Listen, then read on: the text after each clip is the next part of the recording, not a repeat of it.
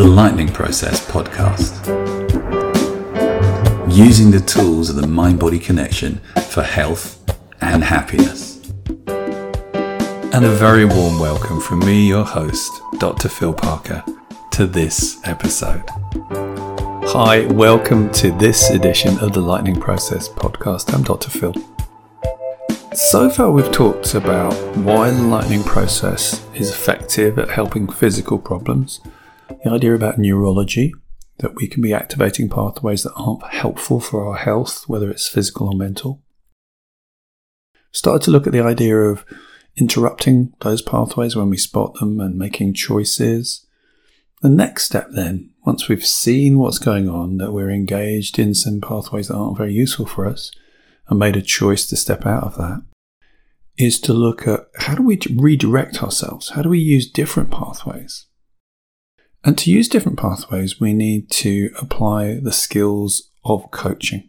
Now, if you were working with me or another coach, then you'd see your coach, and the coach would help you to identify things that aren't working in your life or your health, and then support you into find new solutions that work for you, tailoring it so it really fits with what you want. A real breakthrough that the Lightning Process has been working on for decades now is the idea of developing enough skills that you can be your own coach for you. Now, this is amazing because this means you're freed now from having to wait until your appointment with me or your coach. It means that in the middle of the night when your coach just isn't available, you don't have to wait until 9 o'clock in the morning to ring. You can actually have the skills on tap so you can help yourself to work out how you steer your neurology. And this is incredible because this empowers you to suddenly be so proactive in making changes, positive changes in your life.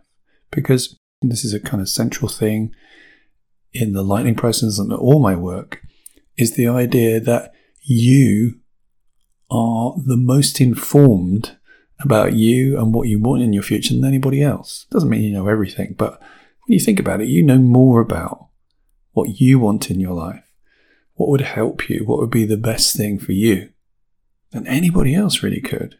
So if we can tap into that sense of you as an inner coach, you as the wisest self, you need some skills, obviously, which the Lightning Process, one of the things you get trained in is what are the skills of coaching yourself. But if you could take on that role in the time when you most need it, that would be amazing because you're always there. So skilling yourself up is just incredible. A couple of things that are really valuable about taking this role of coach is, the first thing, if you know anything about coaching, is coaches are inspiring, but they are really very much on your side. If you have a coach that you don't like or you don't connect with, they're not going to be any good no matter how good they're for somebody else. So it's somebody you feel a bond with, somebody you feel gets you, someone who's kind, who sees the best in you. This is an interesting question because how often are the internal conversations, bear in mind we all talk to us a lot of the time, we talk to ourselves, how much of those internal conversations are really empowering and how much of them are pretty unpleasant, dragging us down, criticizing us, not being very optimistic or positive towards ourselves. A very famous psychotherapist called Carl Rogers, who started humanistic psychotherapy, said what we first need to do is we need to recognize that we are enough. We need to bring a kind of positive regard to ourselves and to our clients. So just pause for a minute and ask yourself, well, am I kind enough to myself? We talked about this in one of the earlier episodes about the value and importance of self-kindness and the science and research into that. The coach really embodies that. When you take on this role of the coach, you step into really being nice to yourself. There couldn't be anything nicer than learning to be kind to yourself. It's a really valuable skill and one that there isn't enough of. It's central to so many philosophies, spiritual practices, religious perspectives and journeys. Being nice to yourself, being kind to yourself, absolutely essential. So the coach embodies this ability to be kind. And one of my kind of takeaways from today is to ask yourself, are you kind enough to yourself? Are you kind enough to yourself? The next really interesting thing about coaching within the lightning process is not only it's self-coaching, but you take a step outside of yourself, as if you're talking to yourself. A bit like sometimes people talk to themselves in the mirror and it gives them a bigger sense that somebody else is there with them. In the lightning process, you learn how to step in front of yourself and turn around and look at yourself. Now, you're no longer there, so you have to imagine yourself being there, but you have a conversation. Now, why do we do that slightly strange thing? The purpose of this is to really step away from what's going on and to be able to inhabit that sense of being kind to yourself.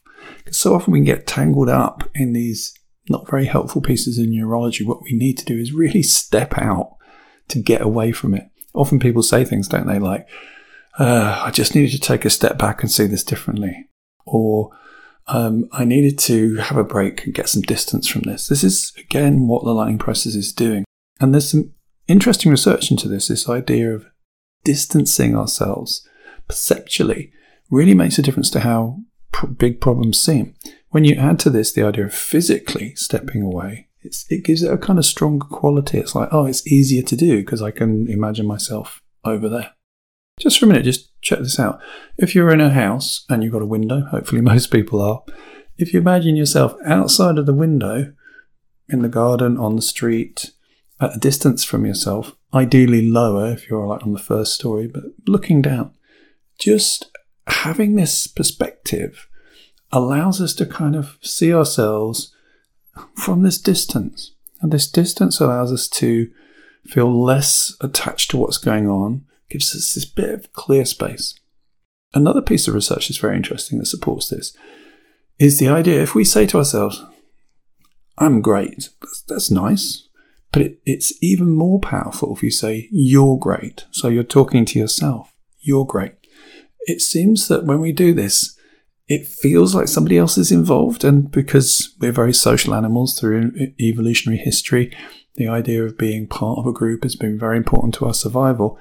The sense of somebody else saying something nice to us, supportive, seems to have a bigger impact on our neurophysiology than if it's just us saying it to ourselves. So one of the things we talk about in the lightning process, and this is a takeaway for anybody listening to this or watching this, is if you're starting to be nice to yourself, instead of saying, I'm great, say, you're great. Just that little shift really seems to make a difference. When you combine that in the lightning process with stepping yourself into a different position, so like you're here and then you step over here and you talk to yourself, your imaginary self, because of course you're now here as the coach, talking to yourself from that distance and saying, you, Phil, are doing really well. Or you, Phil, I'm really proud of what you've done. Being kind to yourself really makes a difference, not just to how you feel, although it does feel very nice, it also makes a difference to your neurophysiology. Because when we are nice to ourselves, the research is clear, being nice to yourself, being nice to somebody else, improves all sorts of measures of health, like blood pressure, heart rate, immune system function. It's quite amazing what it does. With the lightning process, there's an extra interesting twist to this, which is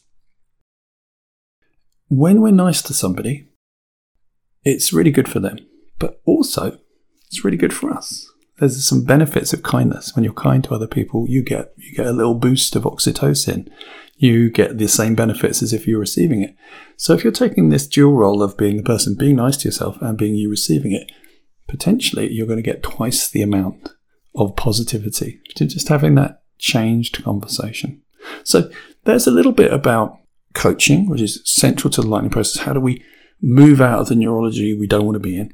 And also, you'll hear people talking about with the lightning process, you move around. Why do you move around? Well, there's a really good reason for it. The more we can physically move around, the more we can separate from some of the pathways that aren't useful and give us a chance to step away from that neuroplastic railroad that we've been building unwittingly for a long time and shift. The body responds really well to usage. So when we use our neurology, when we use our muscles, when we use our sensory perception by changing position, it activates more neurology than if we're just thinking about it, staying still. Imagine like playing the piano. If you learn to play the piano by thinking about it, probably be a lot more difficult than if you actually have a piano you can put your fingers on. In fact, the research suggest that's true.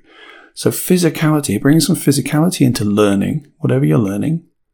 Learning to drive in a car is easier than just thinking about it or reading it from a book. Using physical movement is really, really important in helping you to learn how to shift your neurology. So, hope you found that interesting. A little delve into some of the ideas around coaching and self-coaching. There's a book I've written called The Coach That's Always There. Quick wave of it for those of you who are watching the video, which you can get on Amazon. This tells you even more about this idea of coaching, the importance of coaching, the importance of self-coaching, and what you can do with it. It's revolutionary. I used this with a guy, Ed Stafford, the lovely Ed, the first guy in the history of the world, as far as we know, to walk the entire length of the Amazon. You can find out the story of how he used these skills. So I hope you found it interesting. I'll see you guys on the next one.